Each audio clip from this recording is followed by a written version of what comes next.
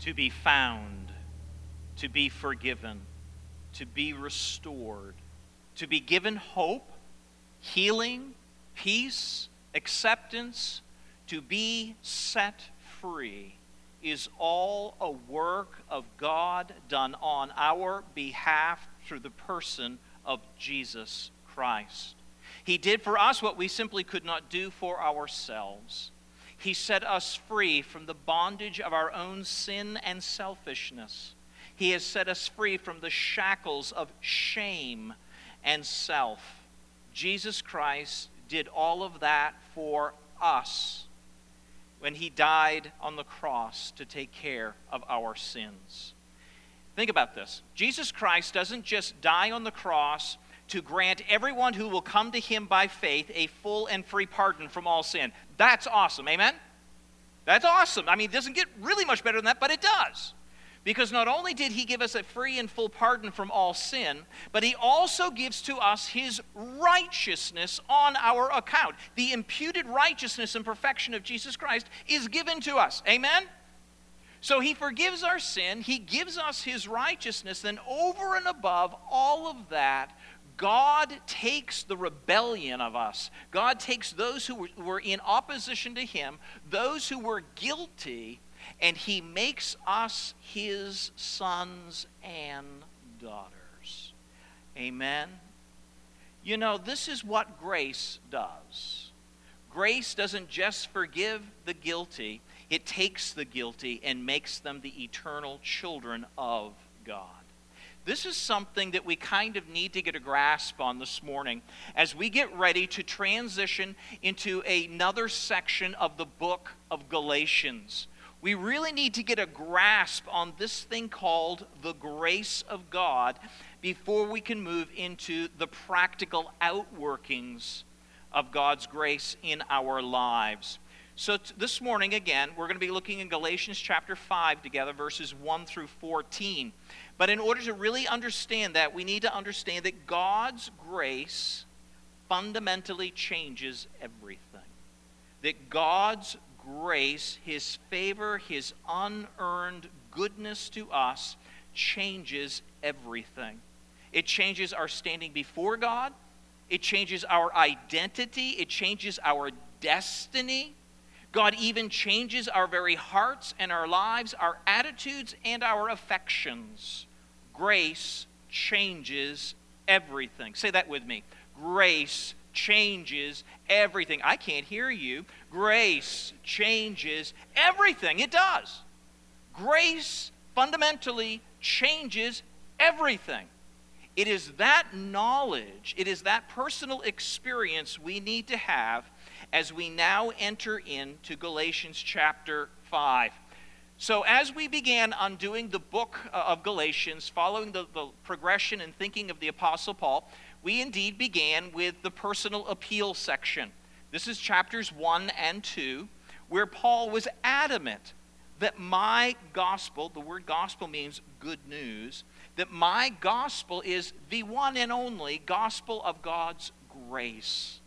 He then went on in the next couple of chapters, chapters 3 and 4, to consider what we were looking at together right up until last week. That this grace is experienced by faith alone, in Christ alone, and it does not come by any kind of obedience to the law. Today, we are moving into the last section, chapters 5 and 6, and this is what I would call the practical appeal. Paul has been going somewhere. Paul has been driving towards this point in his discussion with the folks there in Galatia. And the point is this: my grace, my gospel is the gospel of grace. It is experienced by faith alone in Christ, not by works of law, and it sets us free to serve others. That is the goal of God's grace in the life of everyone who knows him, is that ultimately we would experience that grace and then we would extend that grace to others.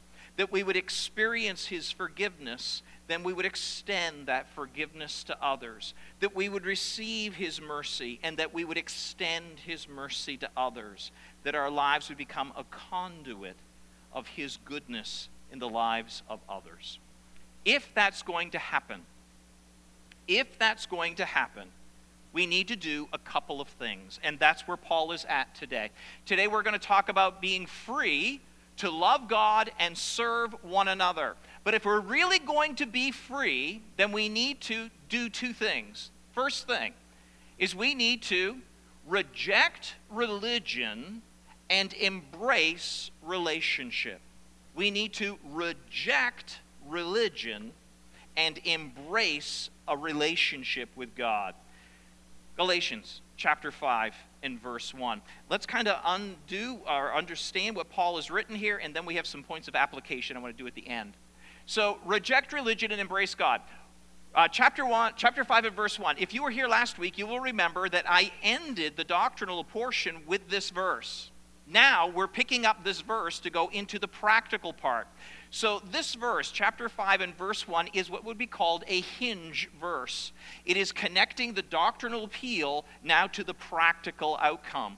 And so he says, for freedom, Christ has set us what? Yes. Now I want you to stand firm in this freedom. I want you to stand in the grace of God. I want you to live in this freedom that Christ has secured for you. Why? Because the temptation is always there to submit to what he calls the yoke of slavery. Now, in context, Paul is referring to the Mosaic Law. He's talking about those 613 commands God gave to Moses that the children of Israel said, we will do these. And he's saying, listen, it is a yoke. It is a yoke of slavery. Now, I don't think most of us here today really are concerned about keeping the Mosaic Law. How many of you are overwrought about the fact that you can't seem to keep the Mosaic Law? Yet not too many of us today. It's not a big deal in our day. But the equivalency, really, of a yoke of slavery is really what I would call religion today. Religion is man's attempt to ultimately approach God. Here's a definition.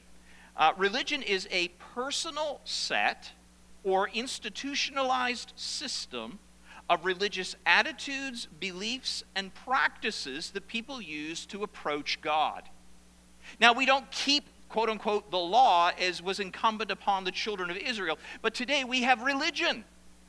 And we have all of these rituals and all of these rules and all of these forms of rites that people will do one way or the other to try and make themselves acceptable to God.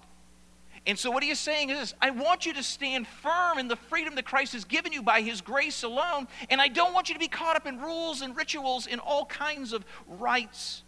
I want you to understand that if you do those other things in an attempt to please God, you have misunderstood the grace of God. In fact, you have negated grace in your life. Paul's going to get very straightforward here as he's addressing the Judaizers of his day. He says in verse 2, look here now, listen up. Look, I, Paul, say to you, that if you accept circumcision, which is a sign of the covenant of keeping the Mosaic Law, Jesus Christ will be of what?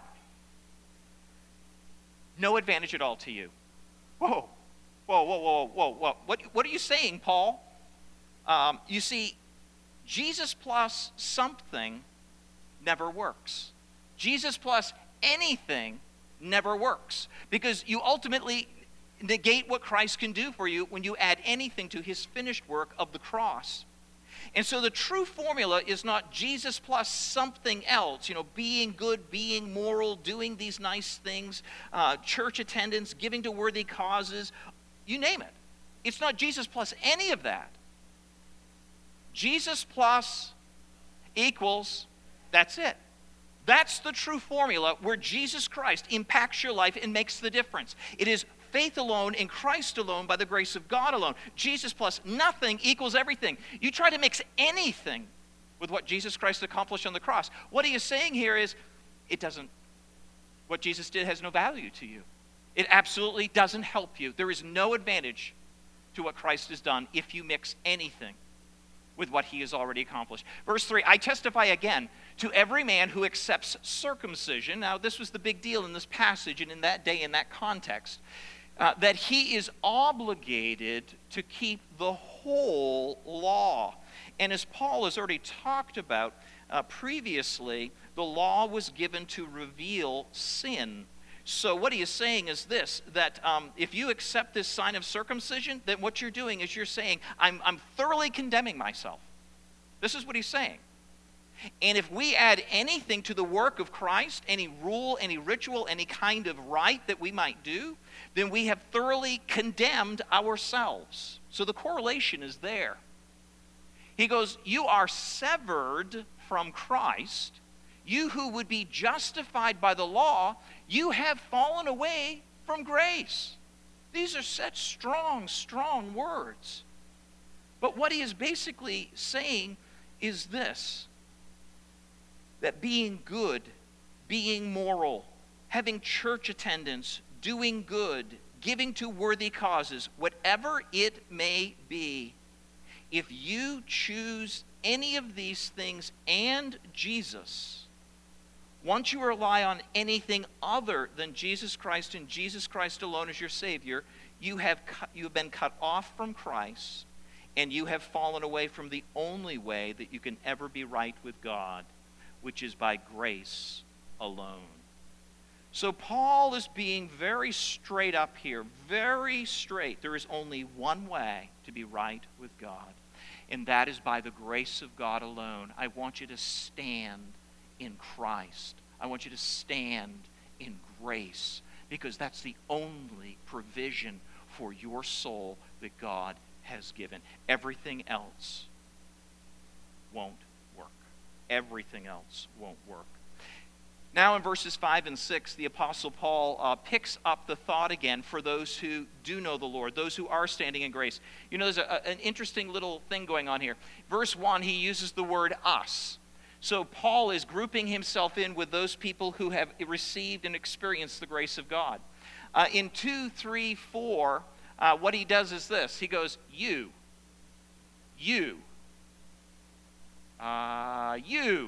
So he's positioning himself and those who stand in grace against those who want to embrace law or something more than Christ. And now he drops back in verse 5 with the word we. So he's now referring to those who have experienced the true grace of God. I want you to notice what he says. This is really actually beautiful, and I want you to enjoy what he says here. For, this is a little Greek word, gar, which expresses a reason. And now Paul is going to give us the reason why true believers will not be cut off from Christ, nor will they defect from God's grace. For, through the Holy Spirit, capital S, reference to the Holy Spirit, the work of God in our lives. For through the Holy Spirit, by faith, simple trust. For through the Holy Spirit, by simple trust and faith, we ourselves eagerly wait for the hope of righteousness. Now, if you're not careful here, you could think that Paul is wondering if he will ultimately attain righteousness. That's not what he's saying. Righteousness is a gift given to us by faith alone in Christ alone. And biblical hope is never an uncertainty. It is always a settled assurance. So let me tell you exactly what Paul is saying here. Paul is saying that true believers, and if you're out there and you know Christ by the grace of God alone, he's speaking to you. He's saying that true believers, we can't wait for the reality of what righteousness is going to bring. What he is saying is, I can't wait for my faith to turn to sight. I can't wait for my relationship with God to be fully realized. Is that your heart? Is that how you feel? Do you really feel like this world is not my home, I'm just a passing through? Do you really sense that there's something wrong and something disconnected? You really can't ever be satisfied or happy here. Do you really feel that way? It's because you don't belong here. You ultimately belong in the presence of God with a renewed body and a renewed heart and a renewed mind, enjoying Him forever. I love verse 6. Again, here's the little word for, again expressing a reason for. In Christ Jesus. neither circumcision nor uncircumcision counts for anything. Don't miss what he's saying. When it comes to a relationship with God, it's not about what you do. It's not about what you don't do. It's not about circumcision. It's not about uncircumcision. What he is saying is this: it's about faith. A faith that has its outworking through love.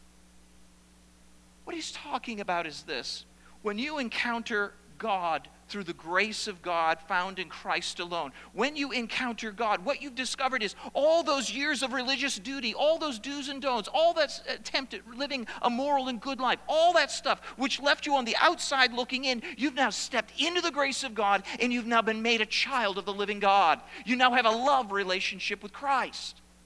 This is good stuff. This is beautiful stuff. I love to ask questions. So every once in a while I'll come alongside and just say, hey, do you know God? Do you know what it means to be saved? Have you been born again? Are you going to heaven when you die? You see, I love to ask questions like that because I can tell by the person's response whether or not they get it or not. It's that simple. You see, faith in Christ issues forth in love. It results in a relationship, a loving, living relationship with the person of God, which is not like, whatever. It's like, I love you, Jesus. You're amazing. Thank you so much for what you've done. So when I ask those questions, you can usually tell whether or not, I'm trying to live a good life. I'm trying to do the right thing. I'm trying to be a moral person. I'm trying to make some good choices, Yeah, well, you just told me where you stand. You stand in religion. Those who know him, I can't wait to see him. Oh, I can't wait till my faith becomes sight and I get to behold him who gave himself for me, and I will lay my eyes on Jesus Christ. My faith will be realized, and I will be able to run and throw myself at his feet and just hold on. 10,000 years or so. This is what it means to live in the grace of God. It's not circumcision or uncircumcision. It's not what you do. It's not what you don't do. It is a love relationship with the living God by the grace of God alone. This is what Paul is hitting on in this section. He is trying to say that, listen, you need to reject religion and you need to embrace a relationship with the living God by simple faith. And I love how beautiful the relationship looks when you truly know God. I found this little clip. I think it captures it. You see, sometimes, even as a child of God, you wind up in the muck and the mire of this world. But God is no longer the judge who condemns us. He's the dad who cleans us.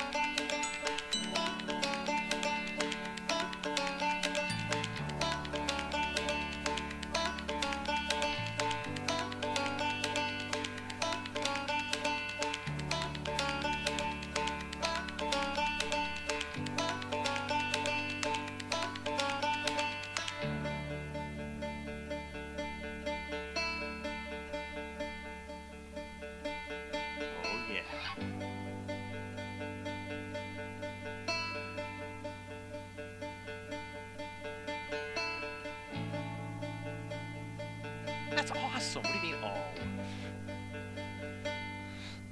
Yeah.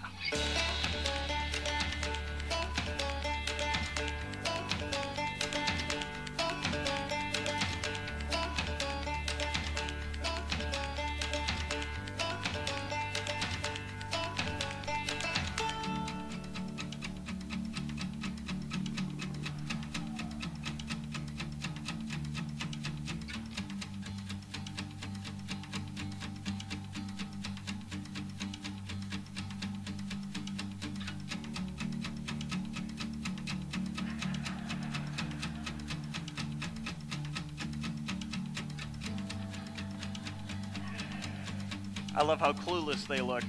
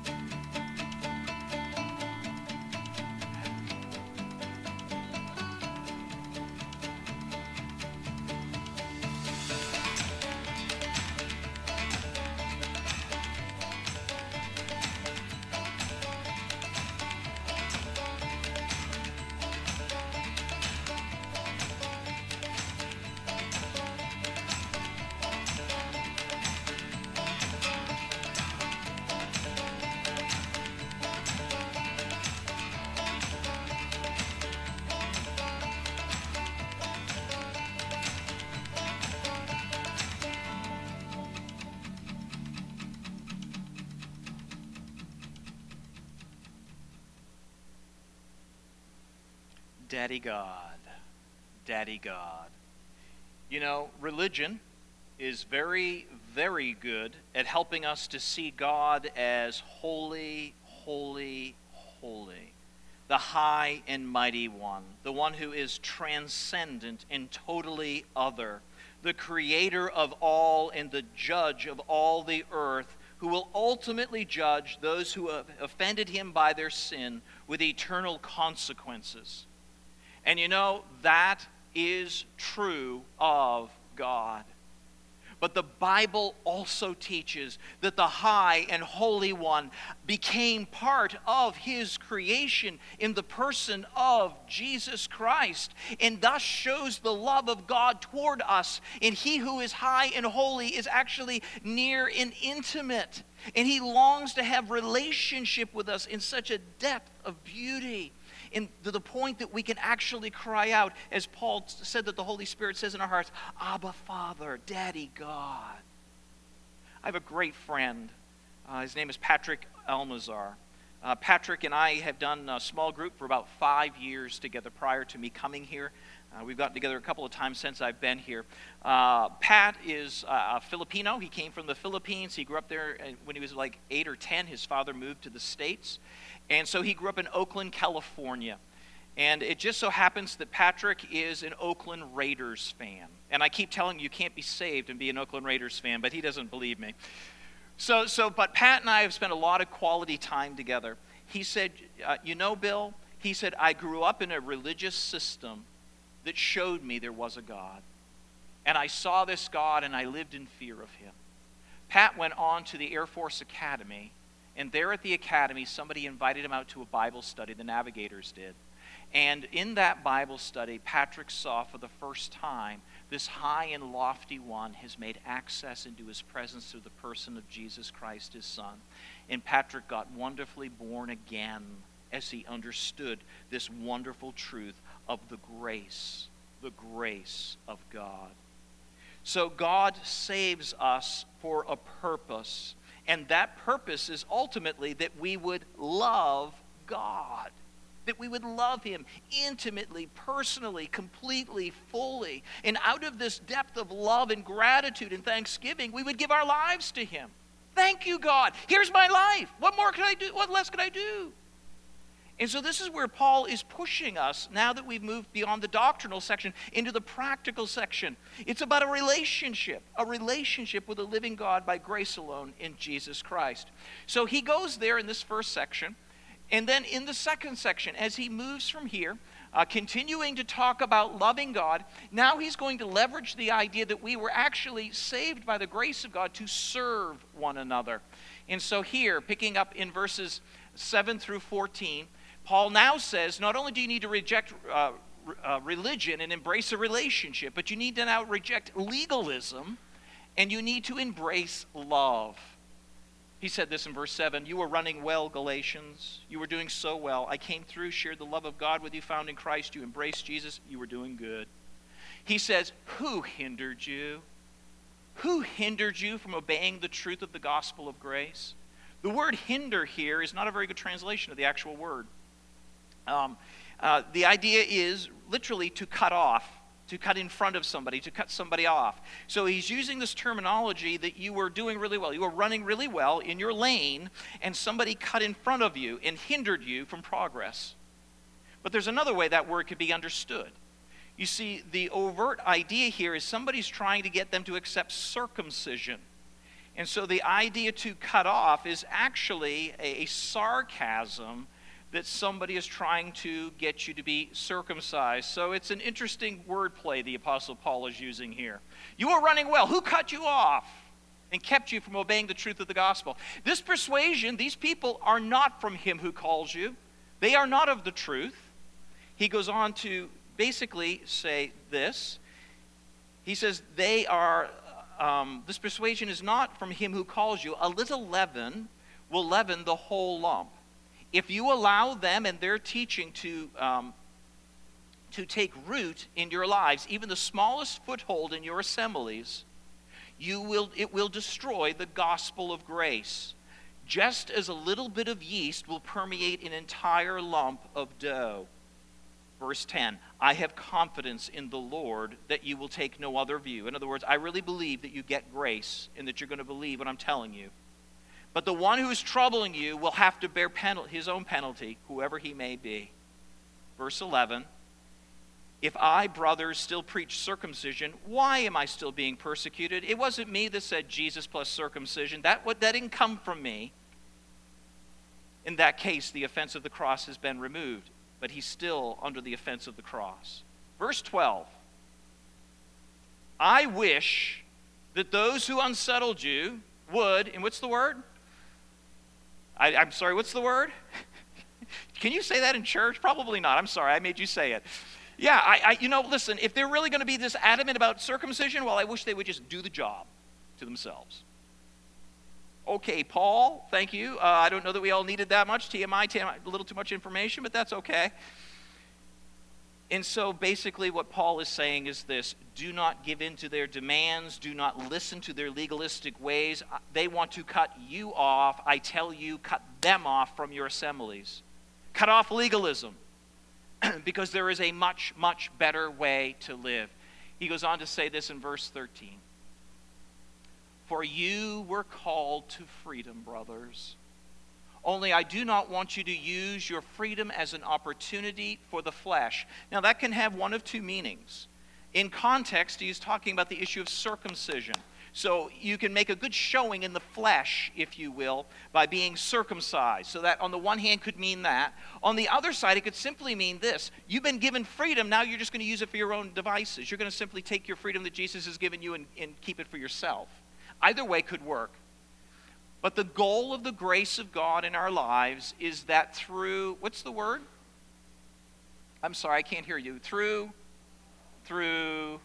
thank you. It's the emboldened word italicized right there. It's kind of easy to see, yes. Through love, you are to serve one another. Think about this. Before we knew Christ, we were caught in the bondage of sin and selfishness. We have been held captive and enslaved to shame and self. Along comes Jesus, and he sets us free through his death on the cross. So we have gone from a position of being enslaved to a position of freedom. And Paul now says, I want you to use your position of freedom to become enslaved again. This time I want you to serve, which is a verbal of the noun, which is to be a slave. I want you to be a slave in love to one another. That's powerful. That's powerful. You are a slave to sin. Jesus sets you free, so now you can be a slave to righteousness. So now you can be a slave to those people around you who need Christ in their lives. For the whole law is fulfilled in one word: you shall love your neighbor as yourself. And so that is Paul's argument to this point. I want you to reject religion and embrace a relationship with God. Love God. And then I want you to actively love others. Love God, love others. That's Paul's message for us today. So let me jump down here quickly. Oh, that was quickly too. Almost got whiplash there. We're going to jump down here, and I want you to notice a couple of outcomes from what we've been looking at this morning. And each of them deals with love. Love. You see, the first time Paul mentions love is actually in chapter 5 and verse 6. He's gone through all the book of Galatians, but the first mention of love is in chapter 5 and verse 6. Then he goes on and gives us two more mentions here in verses 13 and 14. And there's only one other time that love is used in the book of Galatians, and we will actually look at that next week, where we discover that the fruit of the Spirit is... Yeah, we can go on and on and on. Actually, the fruit, singular, is singular love. The outworking of love is joy and peace and patience and long-suffering and on, and goodness, kindness. So Paul is putting the emphasis in this section, even with the tough words all around it, around love. I like what one man has to say about the words of the Apostle Paul. His name is Leon Morris. Mr. Morris is now with the Lord, but he is a wonderful believer from Australia, where he was a seminary professor and a pastor. He has a lovely commentary in the book of Galatians. This is what he says. If there is genuine faith, there will be love. Christian love. That is to say, the believer loves. Not because she or he has found people worthy of being loved, but because he or she has become a loving person in Christ. As Christians, we love because of what we have become when we believe, not because of the attractiveness of the people we meet. Saving faith inevitably issues in love. It is important to be clear about this, he goes on to say. He says, sometimes Christians have been so concerned with a zeal for a rigid correctness in doctrine, which they have identified with the faith, that they have overlooked the warmth of love that is inevitably the outcome of true faith, as Paul explains it. I think sometimes it's easy for us to kind of think, love. Yeah, that's cool. Love. And love has kind of lost a lot of meaning. But love, by definition, means to do what is best for another, even at cost to ourselves. And within the Christian context, love means that my goal in somebody else's life is to ultimately reveal the living God to them. And in so doing, I'm willing to sacrifice my own self towards that end. And so, love. It is not ancillary to our faith. It's not around the edges. It's not nice if you want to add it, but you don't have to. But actually, love is the heart of Christian faith. True faith has the heart of God. Here we go. Let me just give you a few instances and we'll be done. In context, love is the primary ethic of Jesus' kingdom. Love is the primary ethic of Jesus' kingdom. One day, a lawyer came to Jesus and he asked him this question. He said, "Teacher, which is the great commandment in the law?" And Jesus said to him, "It's simple. You shall love the Lord your God with all of your heart, with all of your soul, and with all of your mind. This is the great and first commandment. And a second is like it. You shall love your neighbor as yourself." This is exactly what Paul just said in this section. Love God, love your neighbor. This is the words of Jesus. Love God, love your neighbor. Except Jesus actually kind of built it out just a little bit further when Jesus said, not only are you to love God and love people, but you are even to love your enemies. Crickets. Do you hear that? Crickets.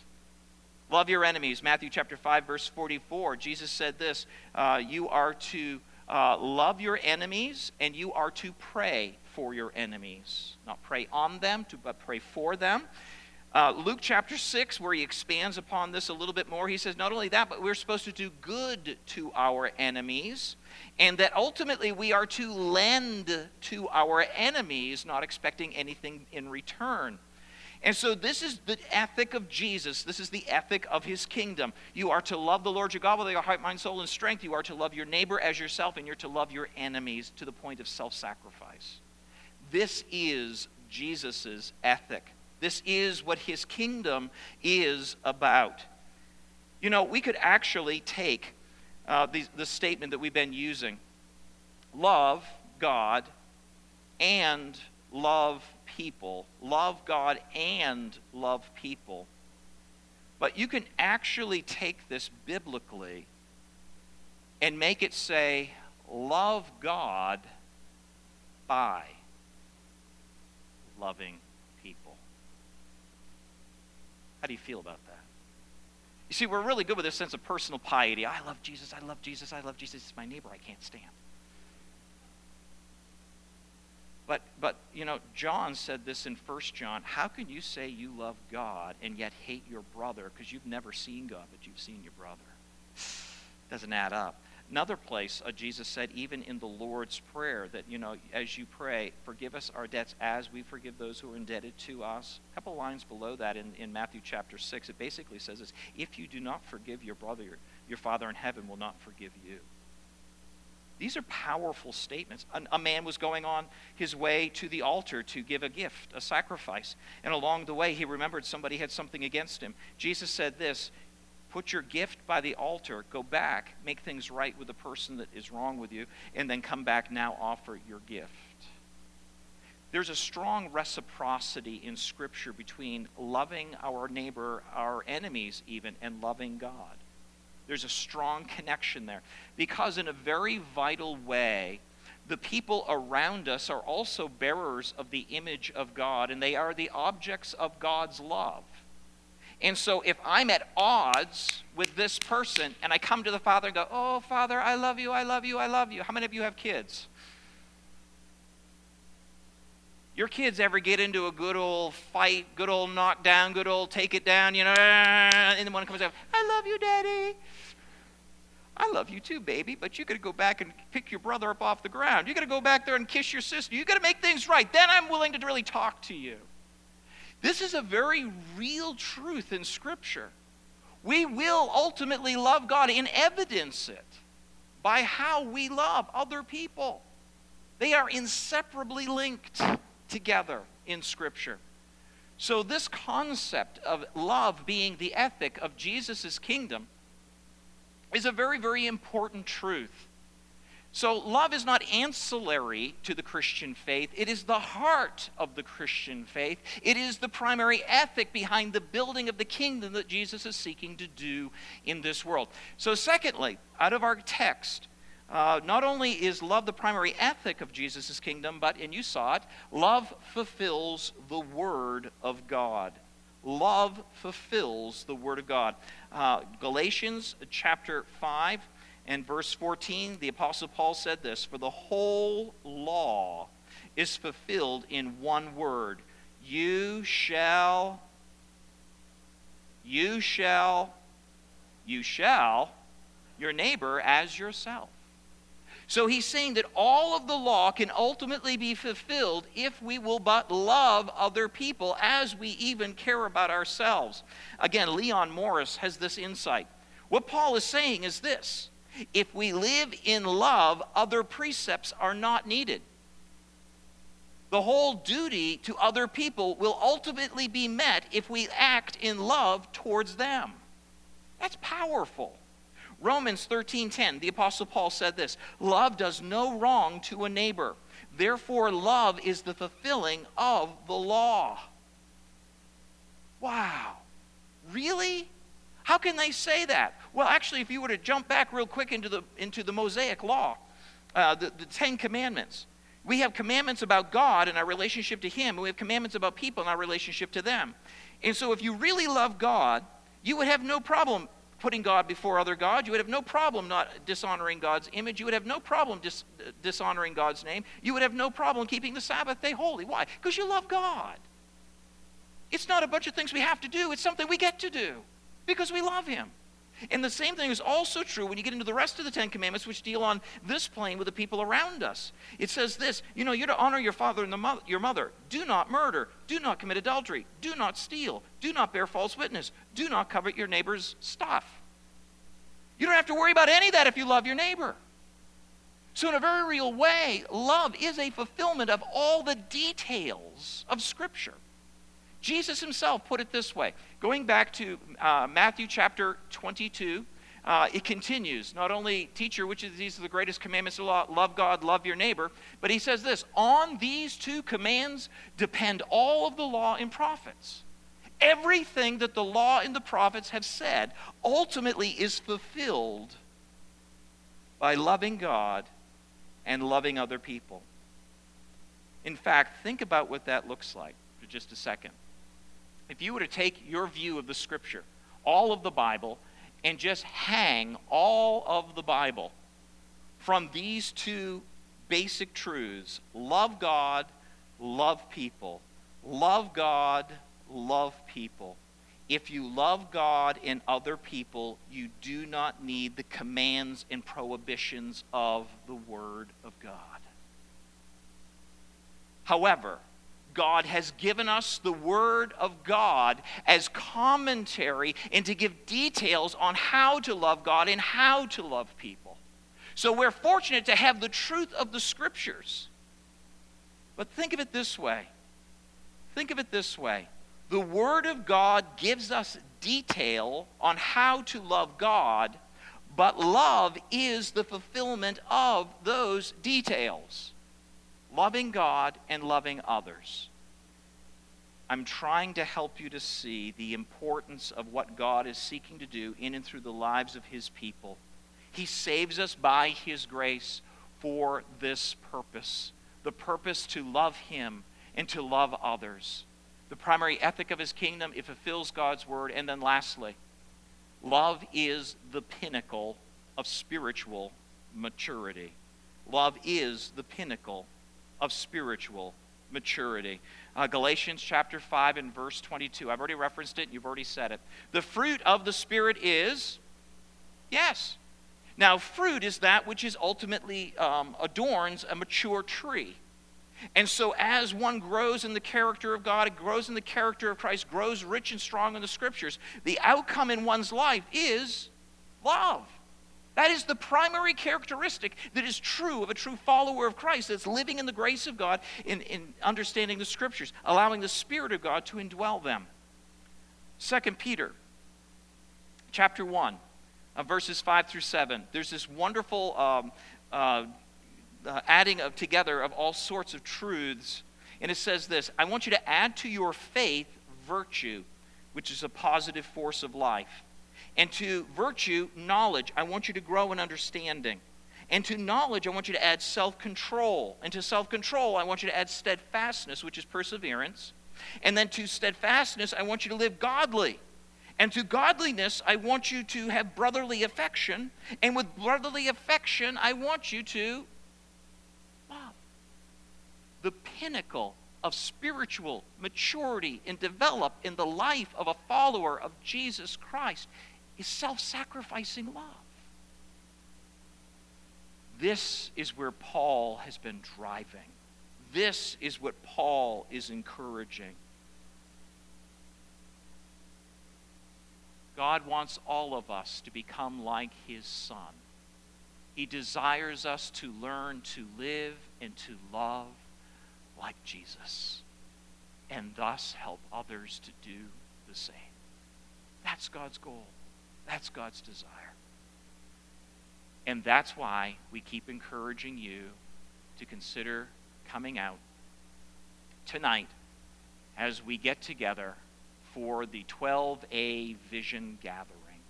Tonight, we're going to start to reveal to you some of the things that we, as the people of God here at Grace, are going to do to work out love amongst one another and to love God by reaching out and loving those who need to know him. I want to encourage you to come back tonight at 5 o'clock. We will unveil all of this. There'll be some really cool stuff going on. There'll be all kinds of stuff up here. It's going to be an awesome night. If you miss it, you miss it. I'm sorry. But if you make it, you got it. And so I want to encourage you to be with us tonight. I'm going to pray for us. I'm going to invite the band, come on up. Finish us up, please, with something to connect our hearts to the God who gave it all for us. Father, I thank you for your goodness and grace in our lives. And thank you that your grace has a purpose. And that's that we would deeply, deeply love you.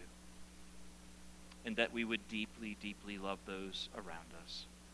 I ask, Father, that you would help us in this, that you would grow us in this, and that we would be known as Jesus' followers by our love one for the other.